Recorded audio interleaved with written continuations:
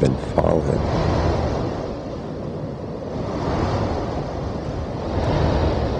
You know, I always thought that I'd want to be falling if I could die anyway, but now that I'm actually falling, then I don't really feel like falling's really the way that I want to die.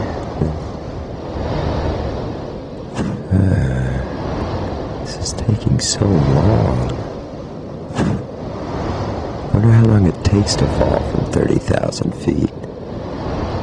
Figure if I'm falling at 9.8 meters per second, then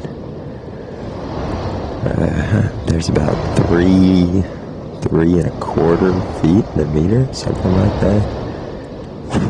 And probably, let's see,